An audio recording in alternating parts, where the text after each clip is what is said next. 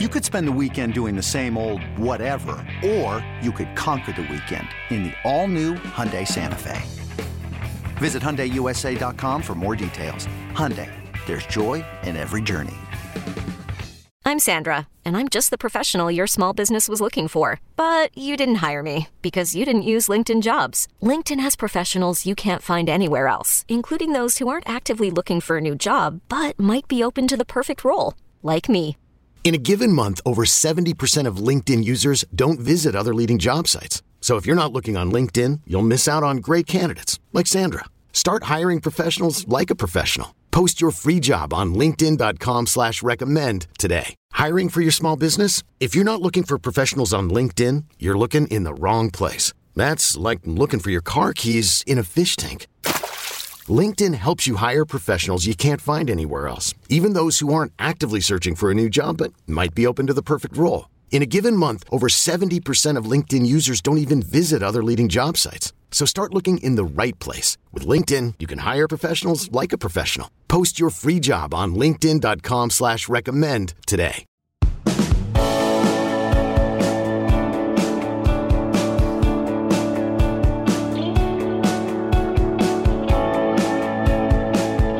Hello, friends. It is the Late Kick Extra Mailbag Edition. Once a week, we try and bring you the best possible college football content that you could ever hope to consume in January or any other time of year. I say we, even though I am solo, not even in Nashville today. I'm in my childhood bedroom down in Georgia. Not exactly the most professional acoustic setup, but we can come to you nonetheless. I have got about 1,000,001 questions that you have asked. I'm diving right in. Make sure you subscribe to this podcast to keep it free. That's it. That's all. Let's just start scrolling here this morning. David said, ideally, what would your 12-team playoff inclusion criteria be? From Grand Rapids, Michigan. David, I wouldn't have any criteria other than you better be in the top 12. Now, you know that I wouldn't have a 12-team playoff in general if you just let me run things. Some of you think I wouldn't expand. I don't have a problem with expanding to 6. I don't have a problem. I got a little problem past that, but I wouldn't have a problem with a 6-team playoff. But 12 teams, a little bit too much for me. But nevertheless, if you told me I had to have 12, David, I would just say, okay, take the top 12. And then I would start hearing these voices, normally in the back of the room, say, yeah, but.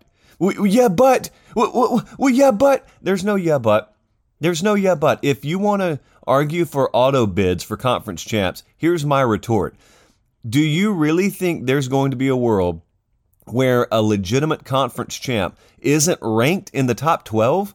Think about what you're arguing there. You're arguing for auto bid inclusion when you and I both know at any point in the modern era, the playoff era, any conference champ worth its salt has been in the top 12. Most of the time they've been in the top 8 or the top 6, but easily the top 12. If there's a conference champ that's outside the top 12, you've had such a garbage finale to your conference slate that whatever your conference produced has no business in the playoff. And not even to mention, by the way, that's not even to mention this whole auto bid thing where 2 G5 teams may be in. Josh, what do you have against G5s? Nothing. I love the G5. I wish the G5 could have its own playoff. But since we have people who have zero clue what's going on with their hands on the college football wheel, they've insisted on shoehorning 133 teams into the same level of competition. And as a result, I have to pretend that the AAC plays the same caliber of football as the Big Ten, and therefore their conference champ should be treated the same as the Big Ten conference champ. Why? Well, because in the NFL, every division winner gets a guaranteed playoff spot. That's the kind of person we're dealing with here. I don't know, maybe you feel that way. It's not a right or wrong thing, it's just an opinion thing. I do think my opinion happens to be right. So I guess for now, it just kind of is what it is. I got a lot of questions about this. Let's go with JR from Brazil, Indiana, perhaps Brazil.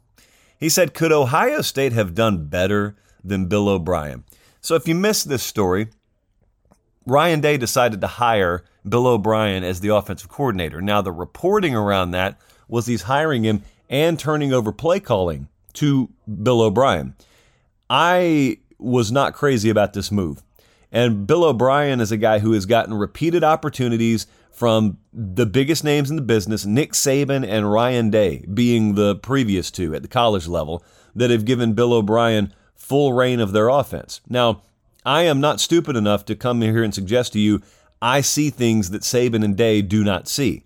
Quite the opposite. So I can be curious, but still kind of seed the possibility that they know something I don't. But you're asking me what I think. I do not think Ryan Day made the best decision here. Like, I'm not of the opinion that Bill O'Brien is the best they could do. And the other thing is, when you look back at his time at Alabama, you got to look past numbers. Okay, there's the detractor. The detractor says, wow, Bill O'Brien had Bryce Young at quarterback, he had Jahmyr Gibbs at running back, and they still didn't win a national title. And then you could say, well, that just shows you how hard it is to win in college football.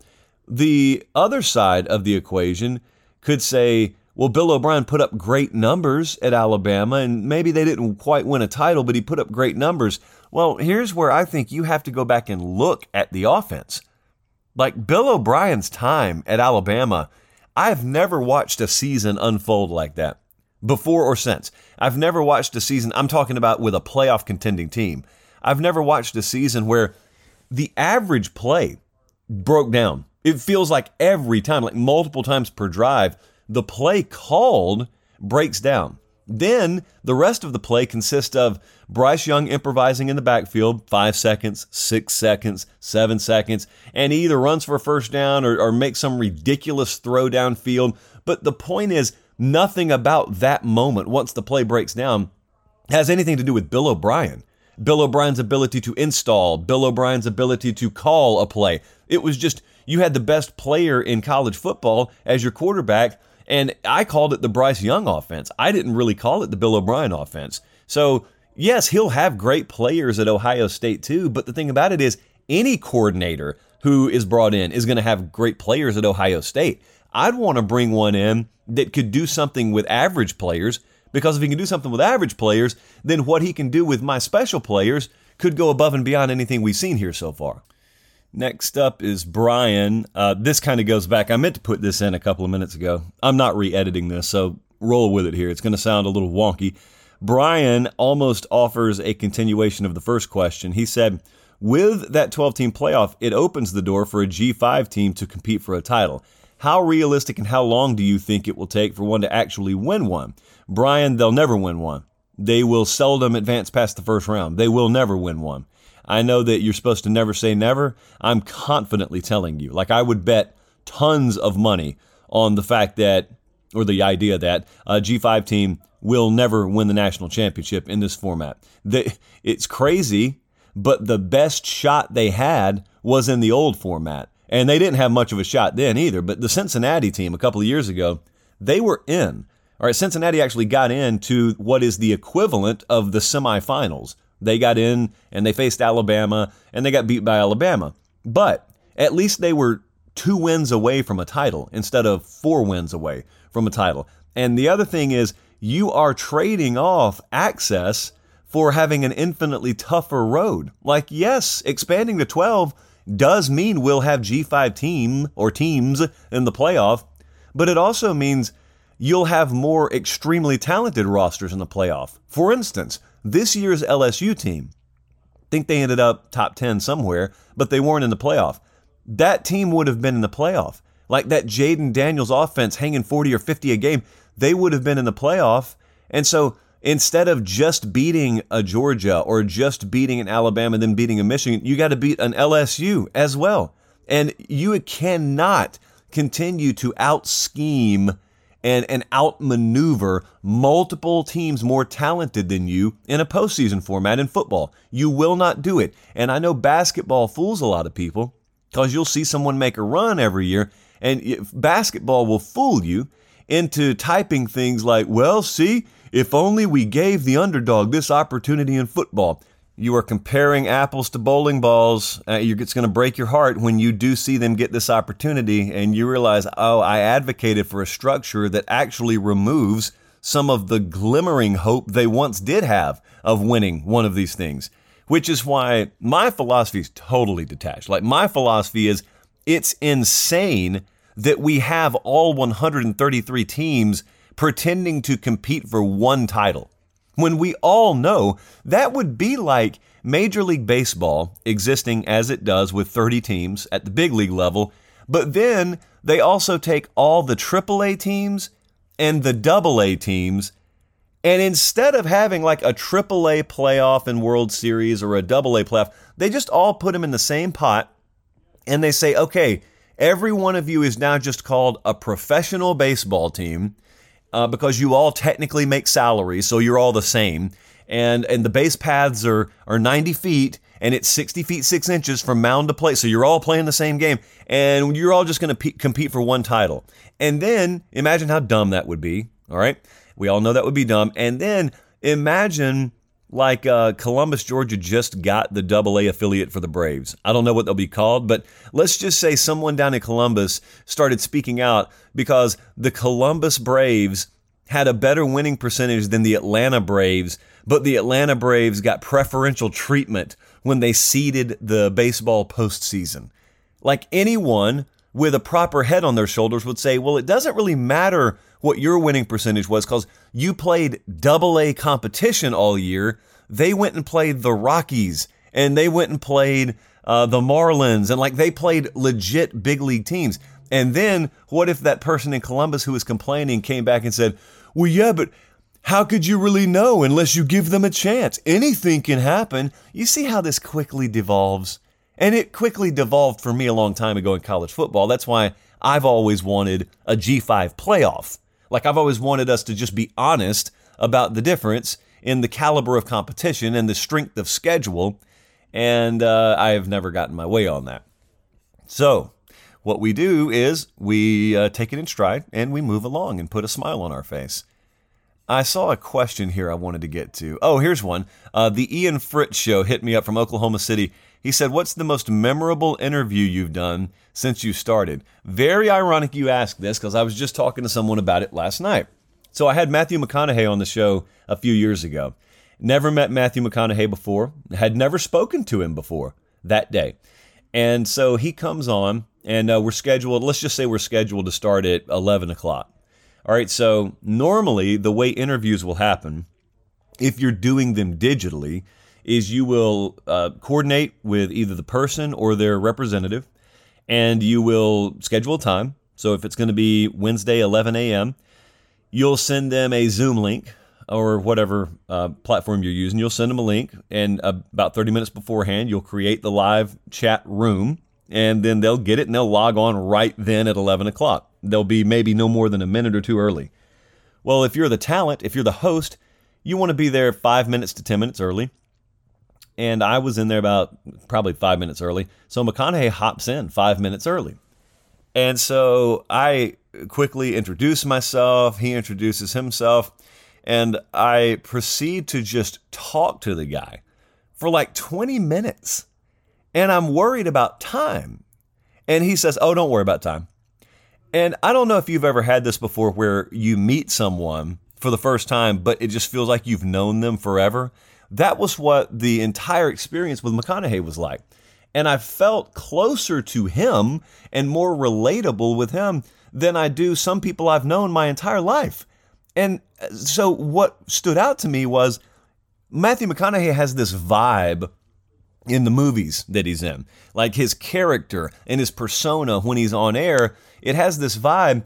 And what makes it so natural, I realized, is that's just really him. Like the Matthew McConaughey you see in movies, aside from True Detective, which I'm rewatching right now, the Matthew McConaughey you see on screen, that's exactly who that guy is. So he's not really acting. I felt the same way about Denzel Washington, but I haven't had Denzel on the show. Denzel Washington just kind of plays himself. Matthew McConaughey just kind of plays himself. So we went like an hour, and only probably 25 or 30 minutes of it did we use. We went like an hour just talking about all sorts of things. And that was really fun. And I don't know how I would incorporate that in like the modern day version of the show. But if I ever figured out a way to do it, I may start looping people like that in more and more because that was really, really fun. Let me hit this question from Daniel next. From Kennesaw, Georgia here. Daniel says, I'm old enough to remember Mike Shula at Alabama. I think Kalen DeBoer is a good hire. what are the chances Alabama regresses to the mean? Basically, is there a chance they become a normal good to great team, like averaging a championship per decade versus what we have seen? Bama fans just kind of recoiled at that thought, and I don't want to paint with a broad brush. I think a lot of my Bama listeners listened to Daniel suggest you only win one title per decade, and you said that's not going to work. And this is what I'm talking about with the trust fund fan mentality. The trust fund fan has been spoiled his or her whole life, or long enough where they have forgotten what their previous life as a fan felt like. And you don't realize if you're averaging a championship per decade, you are insanely good. You're not even supposed to win a championship per decade. You may think, oh, Josh, Georgia just won 2 of them in a row. Yeah, and then you got to go back to the early 80s before they won another one. If you're averaging a championship per decade, you are flying at some of the highest altitudes the sport has to offer. It's just that what you just came off of is insane. It's impossible. What Saban did was supposed to be impossible. So the answer is, yeah, I think it's very likely. I think Alabama should be happy if they quote-unquote regress to that being the mean. Because if you're there, what that means is it means you're probably within reach every year. To me, that would be the goal. Unless you had a Nick Saban and you had an era where you're just accomplishing the unfathomable, to me, the goal would be do what Ohio State does, do what Georgia does, do what Alabama is kind of the exception to the rule. I think Sark is setting Texas up to be this. You want to be in position every year. You don't want to be a team that competes for a title in 2024 and then you got to rebuild in 25 and 26 and then gear up to try and reach it again in 2027. To me, it's about being good enough and recruiting well enough and hiring well enough where you're in position to make a run every year. That doesn't mean you're going to win it every year. Most years you won't win it. But be in position. Be good enough where if the breaks go your way and your health stays relatively on the plus side, you can win one. That, to me, is how you end up doing what Georgia just did a couple of years in a row. Georgia is good enough that they're at the top of the food chain talent-wise, but they're not miles above and beyond anyone else. They may be just a little bit better than anyone else, or they may be in a group in any given year of the top 3 or 4, and it's interchangeable. The point is they've given themselves a shot every year, and boom, boom, they won 2 of them. They may never win one again under Kirby. They may win 3 more under Kirby, but they're in contention every year. If Alabama can do that under Kalen DeBoer, if they can be in contention every year, then they'll be fine. I mean, that'll be a huge success to me. So let's go with Damien. Damien is next up. He said, will you be going to the Pop-Tart Bowl this upcoming season? It's something I've considered, Damien. I have considered committing to the Pop-Tart Bowl. I think one of the biggest fights, a fight that I lost friends in over the past year, came down to the Pop-Tart Bowl, and we got into a heated debate about best flavor of Pop-Tart. I'm a blueberry guy. And I don't necessarily trash any other flavor to prop mine up. But a lot of you got really drunk on the s'mores version of the Pop-Tart, and it's just nothing to write home about to me. And we got into a contentious fight, me and a bunch of buddies in a group text, about the s'mores versus the blueberry. And meanwhile, the game is on mute. It's during the Pop-Tart Bowl. The game is on mute, and every now and then, I just have to realize that this is a freeze frame of my life right now. It's the holiday season. It's between Christmas and New Year's. I'm sitting here. The sun has already set at like 4:30 in Nashville. It's dark outside. College football game is on. I got it on mute because I'm going back in a contentious 7-way group text with my buddies debating the best flavor of Pop-Tart. And meanwhile, I look on my TV screen a few times, and that little mascot's just there waving and smiling. And you got to think to yourself at that moment, let me find a mirror. You walk in the bathroom and you look in the mirror and you don't like what's looking back. And it's at that point that you realize I shouldn't be here on the couch watching. I need to be in Orlando. I need to be at the Pop-Tart Bowl. And also, another thought I had, when the Pop-Tart itself took his own life in exchange for providing an edible version of himself at the very end, so he waves goodbye to the world, he descends into the toaster, and then the edible version pops out at the bottom, and Kansas State's players ate him. this all really happened. If you're riding around with someone who loves college football, but you don't really care about it, and you're just listening to this pod, this is not fan fiction, ladies, gentlemen, mothers, aunts, uncles. This really happened. Look it up. It's on the internet. You can find the edible Pop-Tart being eaten by the winning team of the Pop-Tart Bowl in the year of our Lord, 2024. Was that New Year's Day? Anyway, that happened. So I was thinking to myself, Damien, well, if I was there down at the Citrus Bowl, I could have waited until the dust cleared, and I could have meandered out on the field myself, because I would have credential, I would have access, and I could go and peel some of that Pop-Tart off, and I could eat it. Or I could bring a little Ziploc bag with me, and I could have bagged some of it up, and I could have turned an enormous profit on the secondary and or black market. Because I don't know if you're aware of how much game-used pastry sells for, but it's got to be pretty steep. Which reminds me, I was down at, where was it? It was in Tampa. It was the 2016 national title game. I went down there. I was working local news. And of course, my station did not find a way to fund me, so I just paid my own way. But I had 2 credentials. So I took a buddy of mine, a chief meteorologist, Matt Wentz. He works in Cleveland now. Everyone give him a little shout up there. Let Wentzy know he was name dropped on the show. So we go down to Tampa to watch the Bama-Clemson national title game. And you know, that's the one Clemson won with 1 second to go on the clock, Hunter Renfrow. And so Dabo wins his first title. Well, Clemson also won their first title in like anyone's lifetime that's at the game or is at home watching. So afterwards, there's confetti all over the place, the purple and orange confetti. And Wentz goes and gets some bags. And I told him, hey, you might want to take that stuff home and try and sell it. So he bags some of the confetti up, takes it home. I don't think anything else of it. And we get back to the news station. We're at work next week. He calls me into the weather center. He says, hey, come in here. And I'm thinking, what's happening? Is there some troubling mischief in the Gulf? Do we have a cold core low about to sweep over the South? Maybe some accumulating snow for Columbus? He goes, oh, no, nothing like that. Partly cloudy, high of 43 today, light winds. No, look at what I did.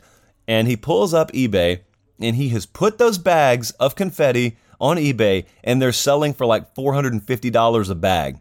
So believe me when I tell you that secondary pastry, game-eaten pastry, would do numbers, and I'm here to test the theory.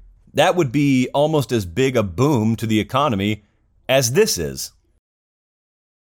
This episode is brought to you by Progressive Insurance. Whether you love true crime or comedy, celebrity interviews or news, you call the shots on what's in your podcast queue. And guess what? Now you can call them on your auto insurance too with the Name Your Price tool from Progressive.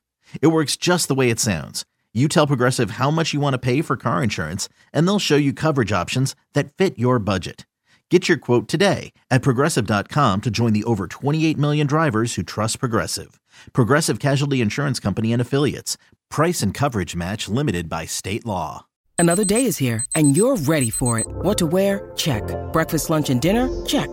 Planning for what's next and how to save for it? That's where Bank of America can help. For your financial to-dos, Bank of America has experts ready to help get you closer to your goals. Get started at one of our local financial centers or 24/7 in our mobile banking app.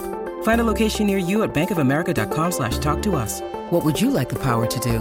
Mobile banking requires downloading the app and is only available for select devices. Message and data rates may apply. Bank of America N.A., member FDIC. Jeremy Renner returns to Paramount Plus for a brand new season of the original hit series, Mayor of Kingstown. My job is to create a balance, avoid a war. From executive producer Taylor Sheridan, co-creator of Yellowstone. There's some new players in town, and they brought the plague. And Antoine Fuqua, director of Training Day. I know it's always been a war zone, Mike, but this is next level. The mayor is back in business. Are you warning me? You don't want to find out. Mayor of Kingstown. New season streaming June 2nd, exclusively on Paramount Plus. There is no doubt, friends. I repeat, no doubt. I am at the peak of my game. I am at the peak of my career when it comes to the unpredictable ad toss in these podcasts. There is no debate about that. Next up, Seth gets us back into the mailbag. Got a good one here. He said, during Texas A&M's coaching search, you talked a lot about how the job at Texas A&M was one of the best in the country. That's true. I did.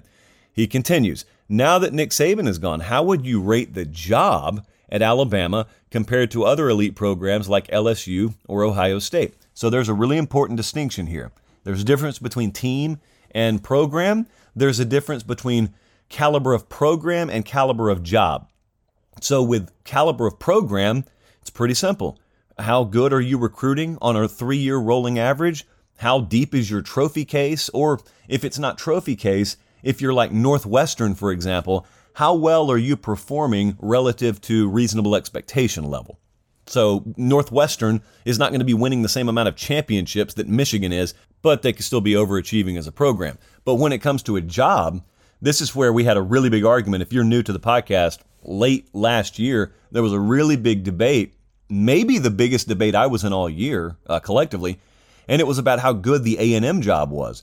And I called it an elite job, like one of the top 5 jobs in America.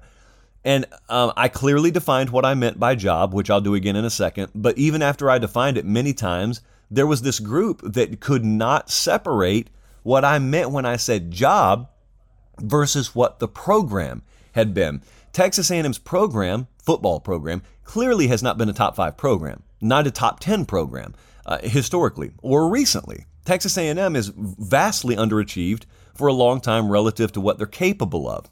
But when we're defining job, I made it very clear. What I need to define you as an elite job is I need, number one, big salary pool. I've got to be able to pay coaches top figure. I myself have to be paid top money there.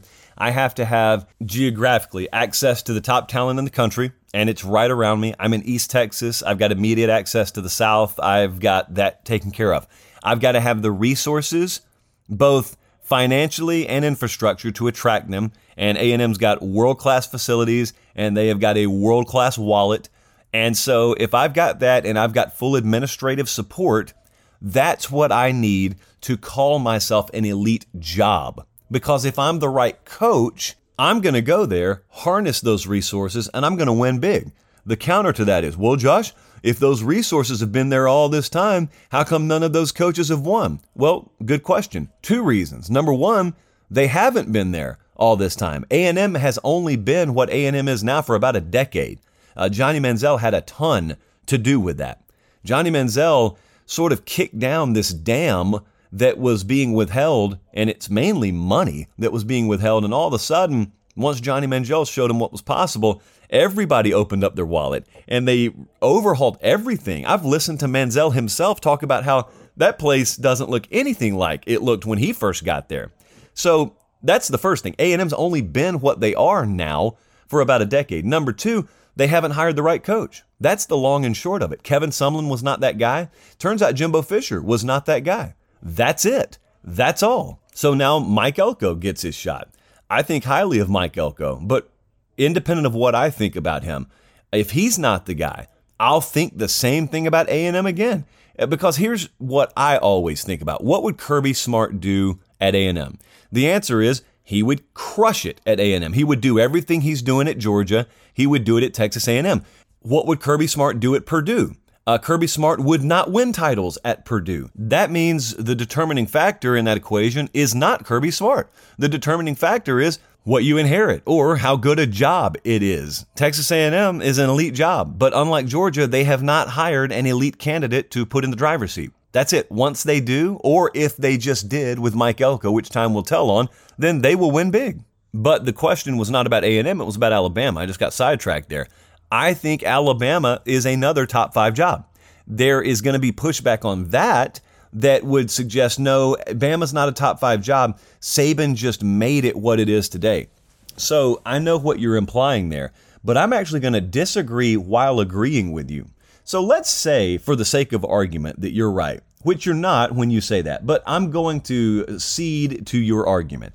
Let's just say you're right. Let's say Alabama had been a total poverty program before Saban got there. And let's say that Nick Saban literally built it from scratch. He did to Alabama what Bobby Bowden did to Florida State. Like, they weren't even on the radar before then, and then he made them what they are over time. All right, let's say that's true, which I don't think it is. But let's say it's true. All right, so Saban doesn't stay there 5 years. He stayed there 17 years. And he just walked out the door, and this is a very important thing to note, He walked out the door either still at his peak or just past his peak. He had won a national title in the last 3 years. He just won the SEC championship this year. He was in overtime of a semifinal game with a trip to the national title on the line this year. So that's not staying past your prime. That's being right there, either at the apex or just past the apex. And the reason that's important is because if you stay well past your prime, think Paterno at Penn State, think Bowden at Florida State, it can erode the caliber of the program, which can impact how good the job is. Saban did the opposite. He walked out on top, and that means the Bama program is still elite as it was when he was there, over any length of time. Well, here's why that's important. Now we're trying to define how good the job is. So even if it used to be poverty, what did we say we need? To make an elite job, what do we need? We need everyone all in administratively. They clearly are at Alabama. They don't ever say no to anything. We need really, really good facilities. They've got it. It's insane there. I've been there a number of times this past year. They need a massive salary pool to hire not only assistants, but to hire personnel of all types. They've got that. I doubt Kalen DeBoer will be told no on anything. I mean, Washington nearly offered him $10 million a year, and he still turned it down to go to Alabama. I need access geographically to recruiting hotbeds. I need to be able to get the talent. They've got that. Here's the one thing that's being disagreed on right now, and that is how big a player can Alabama be in NIL? I think they can be as big a player as they want to be. The misconception is because they didn't spend money under Saban that they just can't spend money. I happen to believe, and I've got this on pretty good authority, they didn't spend the money because they knew they didn't need to spend the money, because players would go and play for Nick Saban for pennies on the dollar of what it would take to get them to come play for your team, because that's what it meant to go play for Nick Saban. But that doesn't mean they didn't have the money. It just means they didn't need the money. Now, if they see they need the money, they'll step up. Like their NIL coffers, I think, will double very, very quickly at Alabama if they need to. So if we've got all those boxes checked that, in my opinion, it takes to form an elite job, it doesn't really matter whether they came along in the past 10 years or the past 100 years. If they're present today, that makes it an elite job. And I think Kalen DeBoer knew that. And that's why I also talked to you at great length right after Saban retired about how misguided this notion was that nobody wants to follow a legend. Plenty of people would have no problem following a legend, guys. Competitors just think differently than that. Kalen DeBoer did not look at Alabama and say, ooh, am I following in the footsteps of Nick Saban? How will I ever measure up? Kalen DeBoer looked at Alabama and had a checklist of about 5 or 6 things that he needed checked, and they all got checked, and they're probably close to what I just asked about, and they got checked. And at that point, he said, I don't care who I'm following. If I'm getting what I think I need to win, it's an elite job, and I'm going to go there, and I'm going to win just like the previous guy did. Let's move it along. Joey is up next. Joey asked, why is it the 24/7 Sports always finds ways to move players that commit to Tennessee football down in the rankings? The answer is they don't. They don't do this. They don't do this for any team. I know a lot of teams allege this. Well, a lot of fans allege this. I have even been privy to hearing some coaches that complain about this. I can tell you this, it won't change anyone's mind, so I'm not going to waste a lot of time on this. I've told you before, I used to think this before I worked here. I used to think this. I thought there were grudges and biases. I thought they were trying to prop certain teams up. And then I got behind the curtain and I realized, wow, it's not nearly as dramatic and deceitful as I thought it would be. They don't do that. What I found is the same thing I'm going to say to you. Make sure you chart the movement of every player in every one of your classes. And if you continue to come out year after year with 20 of your 25 players being bumped down after they commit to you, if that continues cycle over cycle, then come to me, because you've got somewhat of an argument. But you'll find it doesn't happen like that. What you'll do is you'll go back and look over your chart and you'll find it roughly panned out 50-50, 55-45 either way. Oh, it's just that I don't remember the guys that got bumped up because those don't fit my argument. And I want to believe someone's out to get me. And therefore, maybe my perception was a little bit detached from reality. That's what I'm going to humbly suggest. And like I said, I know it won't change anyone's mind, but there is no conspiracy internally here. And you know that's true coming from me, because if there was an internal conspiracy, do you know how much pleasure I would take in kicking over that ant bed and exposing the truth and dragging management for conducting a corrupt organization? I would do that in a heartbeat. Those of you who know me know I would do that in a heartbeat. So I am the watchdog. I'm on the inside. I'm down here in the bear cage looking out for you. I just regret to inform you, no, that's not happening with Tennessee. I answered that about Florida State the other day. That's not happening with Florida State either. Again, there are plenty of other things that are wrong in this world, but that doesn't happen to be one of them at the present time. Eden from Covington, Louisiana, he said, "You going to be storm chasing this season? Looks like it could be an active one."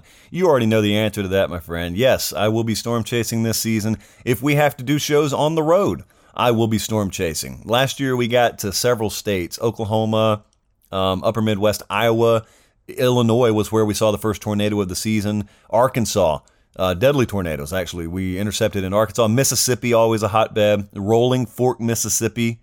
That place still has not recovered from a high-end EF4 that hit down there. You know what I've never been able to do, though?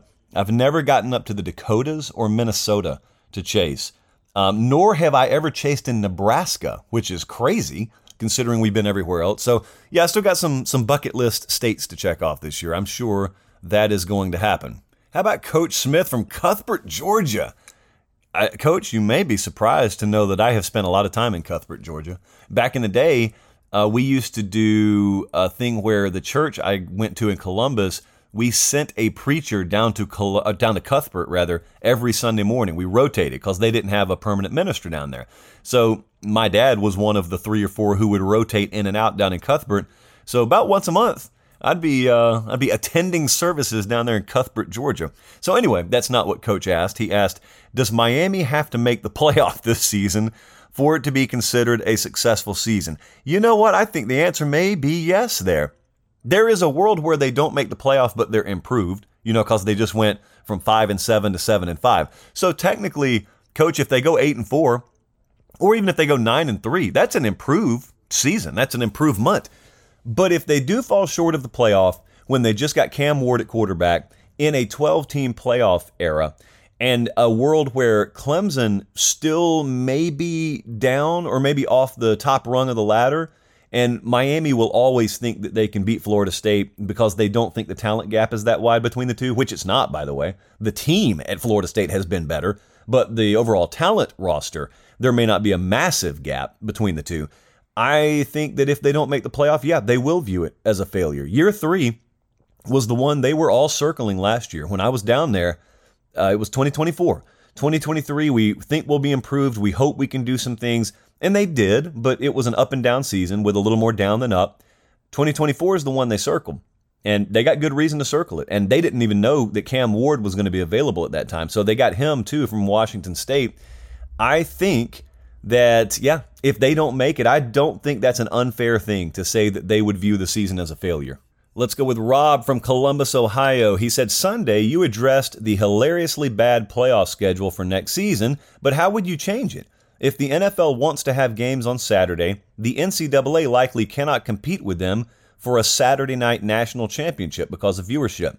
It's a bad schedule, but their hands might be tied. Rob, you're right. In the current format, their hands are tied. That's why they have it on a Monday night. When I had Klatt on the show last month, I thought he threw out a great proposal. I'll mention it to you one more time. He said, hey, if we want a Saturday night national championship, but the NFL's in the way, why have we not cut them in on revenue from the playoff itself? Why have we not brought the NFL in as a business partner to get them to be more cooperative, to maybe taking that Saturday and putting an early afternoon NFL playoff game and a mid-afternoon NFL playoff game, and then whoever has the mid-afternoon NFL playoff game is also the network that has college football's national title game that night? And so not only do you have a Saturday night national championship game, you've got a massive NFL playoff game serving as a lead-in to it, as we call it in the business. The lead-in is just whatever comes on before you. And if you've got the most precious commodity in all of television, an NFL playoff game that is serving as the lead-in for your national championship game on its native night, Saturday instead of Monday, you don't think that would be worth the trade-off with the NFL and cutting them into that revenue? Of course it would be. But I don't think that anyone has ever thought of it in the actual decision-making room. I don't think anyone's thought of it because I don't think many ideas that are good come out of that room to begin with. So, no, Rob, we can't make it happen under the current format. That just de-incentivizes keeping the current format, if you ask me. Must be 21 or over and present in select states. FanDuel is offering online sports wagering in Kansas under an agreement with Kansas Star Casino, LLC. First online real money wager only, $10 first deposit required. Bonus issued as non-withdrawable bonus bets that expire 7 days after receipt. Gambling problem? Call 1-800-GAMBLER or visit FanDuel.com/RG in Colorado, Iowa, Kentucky, Michigan, New Jersey, Ohio, Pennsylvania, Illinois, Tennessee, and Virginia. Call 1-800-NEXT-STEP or text NEXT STEP to 53342 in Arizona. 1-888-789-7777 or visit ccpg.org/chat in Connecticut. 1-800-9-WITH-IT in Indiana. 1-800-522-4700 or visit ksgamblinghelp.com in Kansas. 1-877-770-STOP in Louisiana. Visit mdgamblinghelp.org in Maryland. Visit 1-800-GAMBLER.net in West Virginia or call 1-800-522-4700 in Wyoming. Hope is here. Visit gamblinghelplinema.org or call 800-327-5050 for 24/7 support in Massachusetts, or call 1-877-8-HOPE-NY or text HOPE-NY in New York. Let's go to Norman, Oklahoma. That's where Blaine is. He says, what would the FanDuel odds be on Jesse versus Colin in a boxing match? Colin would be a minus 2,000 favorite. During COVID, me and Colin went to the same gym, and we were like the only two people in the gym. And Colin would go in there and do a radically different workout than me. He would go in there and just box with the punching bag, and I'd do actual weightlifting. And Colin can lift too. In fact, he's put on some really good size lately. But I've seen Director Colin box before, and I have not seen Producer Jesse box. I have seen him pull a hamstring in men's league softball, but I have not seen him box. So there may be some other athletic contests where I would favor Producer Jesse, but boxing would not be one of them. Landon from Houston, Texas, up next. He said, will Texas be the new top dog in the SEC? The way they're recruiting certainly seems like they're headed in that direction. Landon, Texas isn't even recruiting the best out of the teams that are going to be in the SEC, which is not a shot on Texas. It just means that there's a big difference between being top dog and being competitive, being one of the top teams, which is where I'm absolutely willing to go. Texas will be one of the top teams in the field. But, I mean, you said top dog, which is ironic because pound for pound, Georgia is still acquiring talent at a little bit better clip than Texas is. Not much better, but at a little bit better clip. So what Texas is going to do here is they're going to walk in and they're going to prove naysayers, I guess, wrong on both sides. Anyone who thinks Texas is about to run the SEC is wrong. Anyone who thinks the SEC is going to swallow Texas up is wrong. What Texas is going to be is a player in Tier 1. They're going to be right up there where not very many teams can hang out annually. I do believe that about them. I think it about Oklahoma. I really think I know it about Texas. And so, like we said earlier, they'll give themselves a shot every year. I am really kind of curious to see what the adjustment period is for both sides. How does Texas adjust to the grind, which absolutely exists when it comes to an SEC schedule, whether people like it or not? And how does the SEC adjust? Because that's one more tough game in that grind. So a lot of fun and exciting times ahead for the SEC and college football in 2024. Okay, I need you to subscribe to the pod. That's it. Subscribe to the pod. A 5-star review is wonderful, and I love reading the comments, but the subscription, that's what helps. And I know a lot of you are listening right now, and you're not subscribed because I see our numbers. So I appreciate it, and we're going to keep the show free. Just do me a small favor and subscribe to the pod and subscribe to the Late Kick YouTube channel. That's all I need you to do. I appreciate you guys so much. Make sure you share it with 5 friends along the way. Yes, it's January. Yes, the casuals would call it the off season. But we are not casuals, are we? No, we are not. We do this year round. So for producer Jesse, director Colin, and Bradley, the associate, cutting this up and getting it out today, I'm Josh Pate. Take care. Have a great rest of your day, and God bless.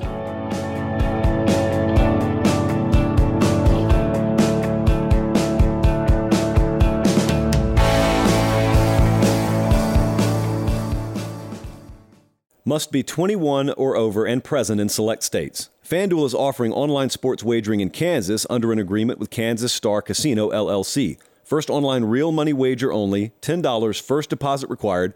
Bonus issued as non-withdrawable bonus bets that expire 7 days after receipt. Gambling problem? Call 1-800-GAMBLER or visit FanDuel.com/RG in Colorado, Iowa, Kentucky, Michigan, New Jersey, Ohio, Pennsylvania, Illinois, Tennessee, and Virginia. Call 1-800-NEXT-STEP or text NEXT-STEP to 53342 in Arizona. 1-888-789-7777 or visit ccpg.org/chat in Connecticut. 1-800-9-WITH-IT in Indiana. 1-800-522-4700 or visit ksgamblinghelp.com in Kansas. 1-877-770-STOP in Louisiana. Visit mdgamblinghelp.org in Maryland. Visit 1-800-GAMBLER.net in West Virginia or call 1-800-522-4700 in Wyoming. Hope is here. Visit gamblinghelplinema.org or call 800-327-5050 for 24/7 support in Massachusetts, or call 1-877-8-HOPE-NY or text HOPE-NY in New York.